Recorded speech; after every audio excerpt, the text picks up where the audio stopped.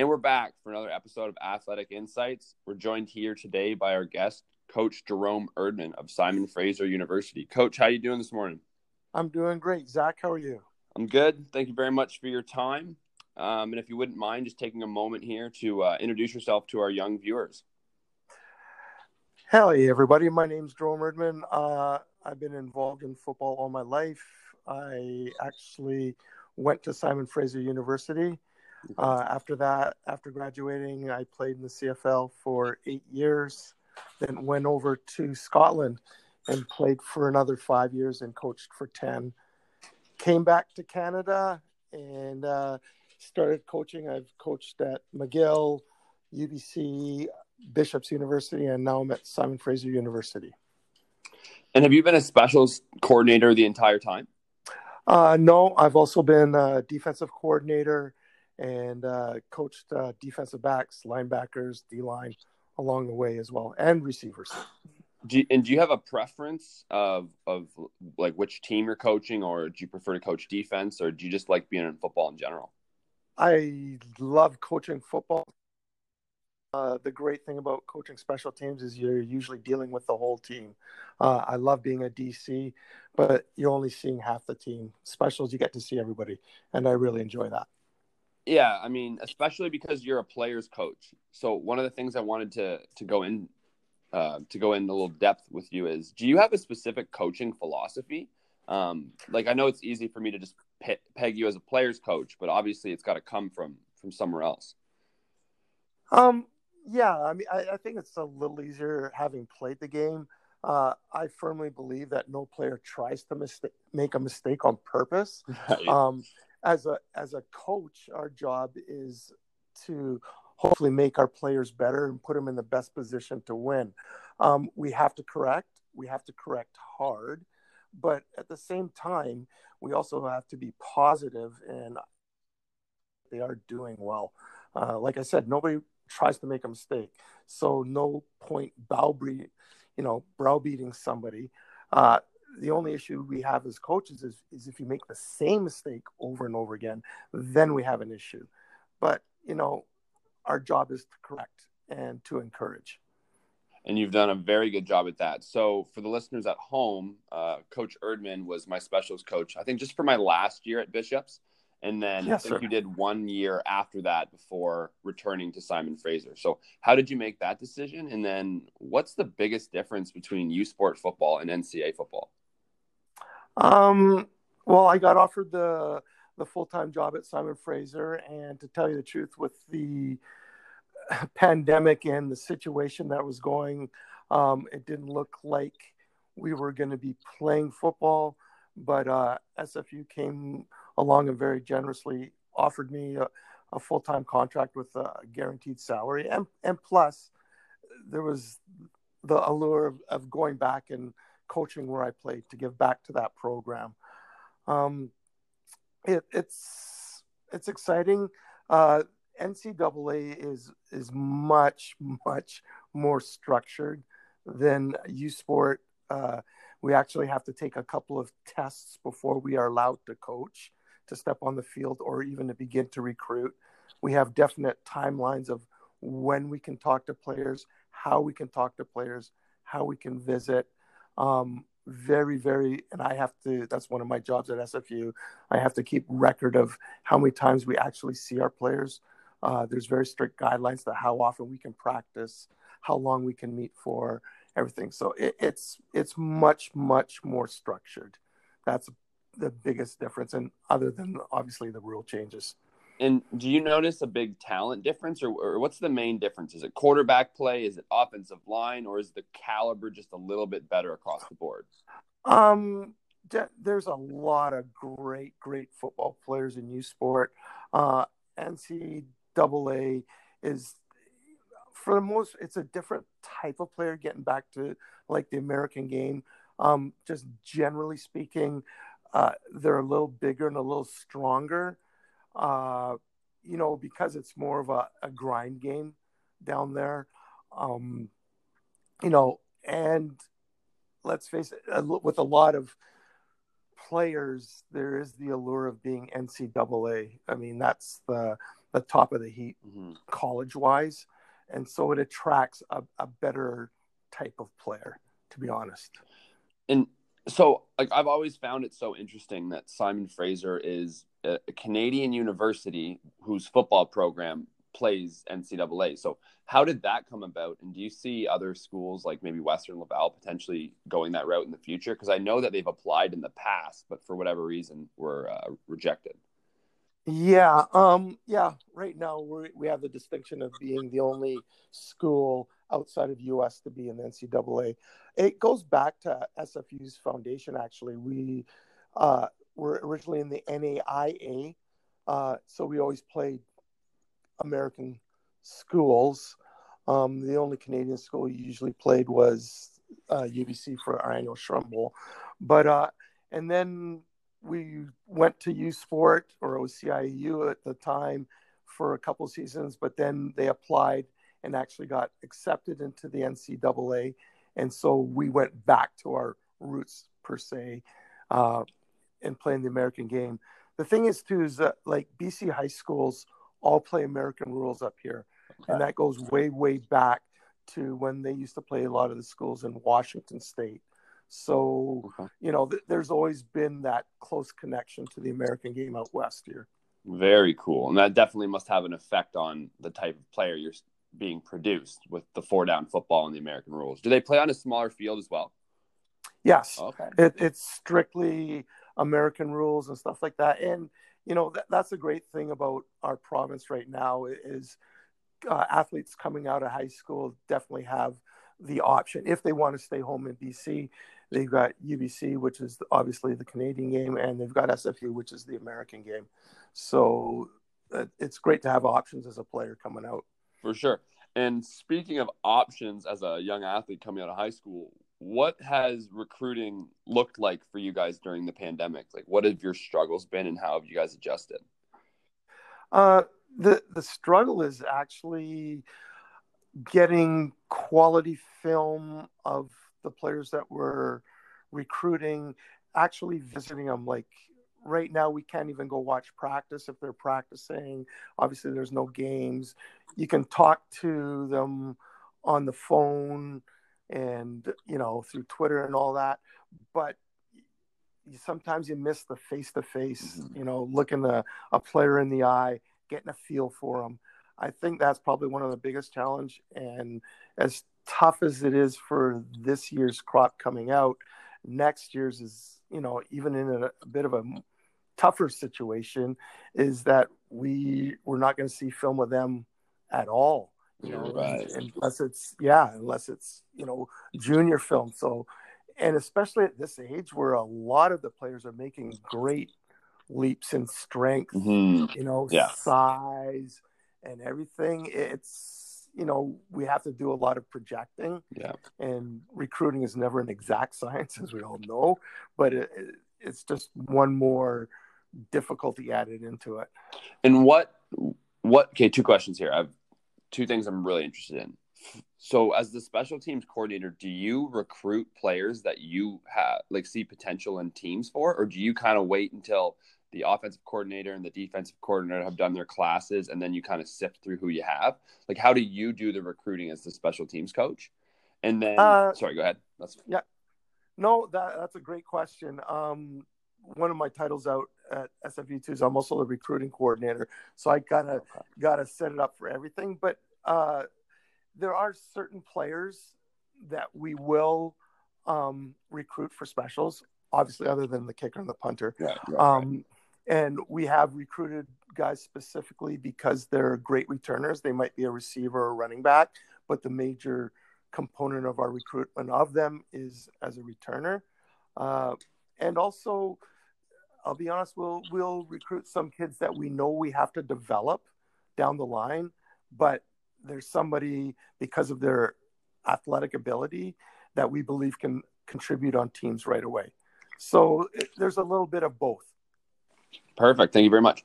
And what do you look for personally now that you're recruiting, for NCAA? There's probably it's probably more competitive. So what's really separating athletes for you? To tell you the truth, the biggest thing, and as much as student athletes hear it, and unfortunately, some of them dismiss it, but it's so, so true. Before we even get our foot in the door, it's academics. Right. If you cannot get into school, and SFU is a pretty tough school to get into, we can't do anything. So, and for all the student athletes out there that are listening, it also tells us a lot about what you're going to be on a football field. If you're disciplined enough and committed enough to do well in your studies, which I firmly believe everybody can be, and get grades good enough to get into university, then what are you going to be like on the football field? You have to be a well-rounded individual to be able to survive university athletics and doing academics. So that's the very, very first thing that we look at. And then obviously it's your athletic ability. Unfortunately, for some, size does come into play. Like if you're a 5'6" offensive lineman, you can have all the greatest technique in the world. You just won't be able to compete. Right. So, and it goes by positions. Whereas, if you're a 5'9" receiver, but you're super quick and got great hands, we'll probably find a spot for you. So size, athletic ability, and the thing that I personally look at, and which really hurts us, another thing of how this game is sort of morphed, is now all we get, unless we get to see them, is highlight tapes. And even I can look good on a highlight tape. It'll be the world's shortest highlight tape, but I could look good. But like when we used to get game film, I always looked at what the players were doing when the play wasn't coming their way. Are you hustling on the backside? Are you staying on that block? Are you still running your pattern, loafing, or, not sprinting to the ball if you're on defense? These are all the things that we can see if we actually go to games. That's why recruiters love going to games. On highlight films, we don't. So for all of the guys listening out there, you got to give your all every play, because we even look at you in the warm-up. It's paying attention to detail. All these things go into what we're looking at when we're recruiting you. 100%. And do you think that measurables are going to have a bigger impact on the next couple of years of recruiting? Definitely. Definitely. So, you're looking for explosiveness, yes, 10-yard splits, 40-yard dashes, jumping, that kind of stuff to determine whether or not they're physically capable. Exactly. I mean, that is always an important aspect. Not the most important aspect, because we've all seen guys that test through the roof and then you get on the football field and they just don't have the juice. I hope you're not talking about myself. Not at all. Not at all. But, but now it takes on a greater importance, as you say, because we're having to rely on it more, because we actually don't see as much game film. So it's always important, but even now it's going to gain some importance. Absolutely. And then just for me to know, what would you say measurables, what's the standard at SMU, let's say for a skill position, for like a corner, receiver, running back? What should they be running? What should they be jumping to not be wasting your time, essentially, if they're trying to get recruited? Oh, if they're trying, I tell you what, there's still the biggest thing is, overall is speed, right? They say you can't coach speed. Obviously you can, but if you run a legit 4.54, it gets our attention, and then we'll look from there. So if, you're trained, you gotta, and for a position, if you're an O lineman per se, and you can't bench 185, then there's probably going to be issues. I don't know how hard of a look you'll get. Whereas if you do 2.25, 15 times, which is a lot, over an exaggeration coming out of high school, but some do, then we're going to be like, oh, okay, let's take a closer look here. So it depends on the position, and verts, if you're over 30 or something, wow, that grabs our attention. But the biggest thing I would say is your 40 time. All right. And if you're in a strength position, OD line, is strength, like how much you can bench. Perfect. It's pretty much what I was expecting. What are your personal hopes for football in 2021? That we can actually play. We have we're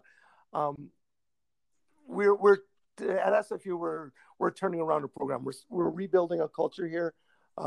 We've got a great staff, so we're looking to turn it around, and and that's important with recruiting, because now when you're doing that, we recruit for character just as much as we recruit for athletic ability.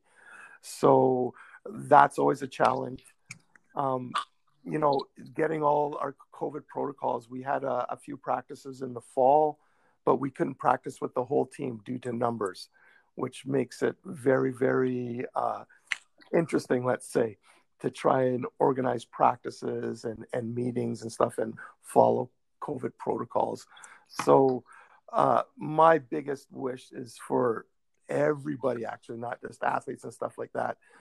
Be smart, wear a mask, get healthy. Let's get through this so we can return to whatever the new normal is.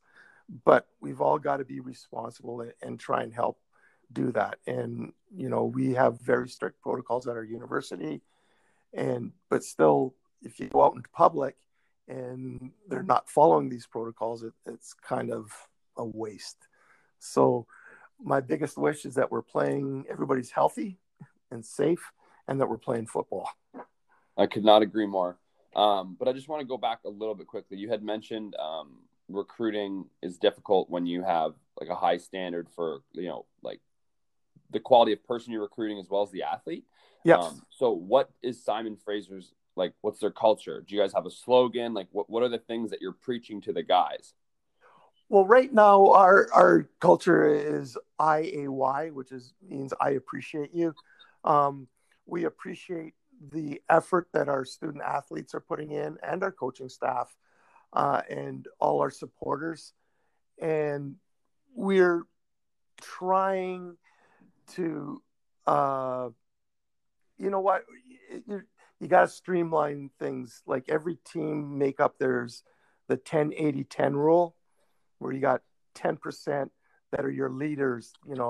They do things to the best of ability all the time. Then you got the 80% that can go both ways. They're kind of like, and then you got your 10% that are always complaining. Why are we doing this, sort of thing? So we are trying, and our team has that right now. Gotcha. And we have got to get rid of that bottom 10%, and the top 10% has got to be at least 40%. So they got to bring people up. And it's something that we did at Bishops as well. Right. And we did do that at Bishops, and that's how we started to turn it around. And no, it's not because you left, Zach. But it was. Hey, I was a 10%er, so I did. You were a 10%er. You were a 10%er, but me, I had to give you a shot. 100%. But anyway, so we're actually in the same process, right? Getting rid of the bottom 10 and converting that top 10% to closer to 40. And, that's going by paying attention to detail, being tough on them, see who's going to stick it out. And that's what we're in the process of doing right now. And that's a very long, grueling process. I mean, sometimes it feels like there's no light at the end of the tunnel, but I'm sure you guys are doing a great job, and I'm really excited to start watching some of your games, because I found a stream for when 2021 starts, so I want to take a look at what you guys got going down there. Awesome. But I did want to ask you a little bit more of like a personal question about just like your experience as a student athlete, as a professional athlete, as a coach, but more as just a football enthusiast. Like, what has the game given you and taught you? And just, you got to spend so much time around thousands of athletes, whether you played with them or coached them or mentored them. And I just kind of want to get a sense for what football gave you as a person. Football is, and obviously I'm biased. I think it's the greatest sport in the world. It's taught me discipline. It's taught me how to work with a big group of individuals that have such varied socioeconomic backgrounds, different cultures, yet you all got to work hard and rely on one another and pull in the same direction to achieve your goal. You have to be disciplined, especially as a student athlete. When you're going into university, it's one of the best times in your life, right? You're going to meet so many new people, experience so many new things, but at the end of the day, you still have to be disciplined and take care of business. You have to set your time to study. You have to set your time to practice, to work out, and also just as important, you got to set a little time to have some fun. Because if you're grinding the whole time, it just doesn't work. You get burnt out. So you gotta have your fun, but you got to be disciplined to know, okay, that's it. Football is very, very good for me in teaching me that. And you know what? I just love. It's changed me. When I first went to university and stuff like that, I was one of those really, really shy, introverted people. Didn't go out much, didn't party much. I was just too focused on getting the job done, which I'm glad I was at the time. But then once you start playing pro, it forces you to open up. I remember getting traded for the first time where I actually went into a situation where I literally did not know a soul, not one person. And it forced me to come out of my shell, to start engaging with people and stuff like that. And that's obviously really helped me in my coaching career, to be able to talk to people, and just the opportunity to work with great young men and women. We have a female kicker on our team who's just a star. She works just as hard, if not harder, than most of the males on our team.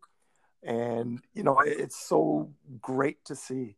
And just working with all these great, great athletes, it keeps you young. So I can't say enough good things about the guys I played with, the men and women that I've coached, and you meet, people such as yourself, that you will keep in touch with for the rest of your life. So it's just an awesome experience. Yeah, I completely agree. I think at the end there, you summed it up really good. It's the people you get to meet and the relationships you get to build. That's the only thing you remember. I really don't remember a lot of the games because it all happened so fast. And I think when I got to Bishops, Kevin Mackey gave us a speech just about seconds and how even if you start for 4 years, you're only playing a couple 100 seconds of football between the whistles. Yep. And that really helped ground me to understand there's so much more to the process. Like you had mentioned, you had your head down and you were probably not balancing the fun work-life balance. Yeah. I was the same way, and I'm still working on that today. So that's something. I'm starting a leadership academy in January for our young athletes. That's one of the first things we're going to talk about is where's the balance between like chasing greatness as a leader, but also, you don't want to burn out. You're still kids in high school. Like there's a middle ground to what we're trying to do here. Exactly. So yeah, I think we have very similar outlooks, and football is definitely a sport that provided me the discipline I needed and just like a challenge too, because we do live in a society that is there's not a lot of output or what's the word? Sorry. There's not a lot of outlets, physical outlets left. Besides maybe hockey and football. A lot of the contact sports are going away. So I certainly hope we can kind of get back to playing some tackle football. We've got some 7-on-7 stuff going here because we're a little bit more rural than most communities. So sorry to interrupt. That reminded me. I forgot one of the most important things that football will teach you too. And you reminded me, thank you, is competing. You have got to learn. Football really taught me how to compete. And that's one of my big things is we've got to teach these young athletes how to compete, because to survive in the real world, once you finish football or school or something like that, you have to be able to compete. And sometimes in some of the schools and the way some of things are handling, we're not doing our best to teach our kids to compete. Like, it's not like win at all costs type of thing, but we still have to be able to compete. You have to be able to compete in football or else you won't excel. And I firmly believe you got to be able to compete when you're out in the real world or you won't excel. And sports right now is one of the few places where you're actually being taught that.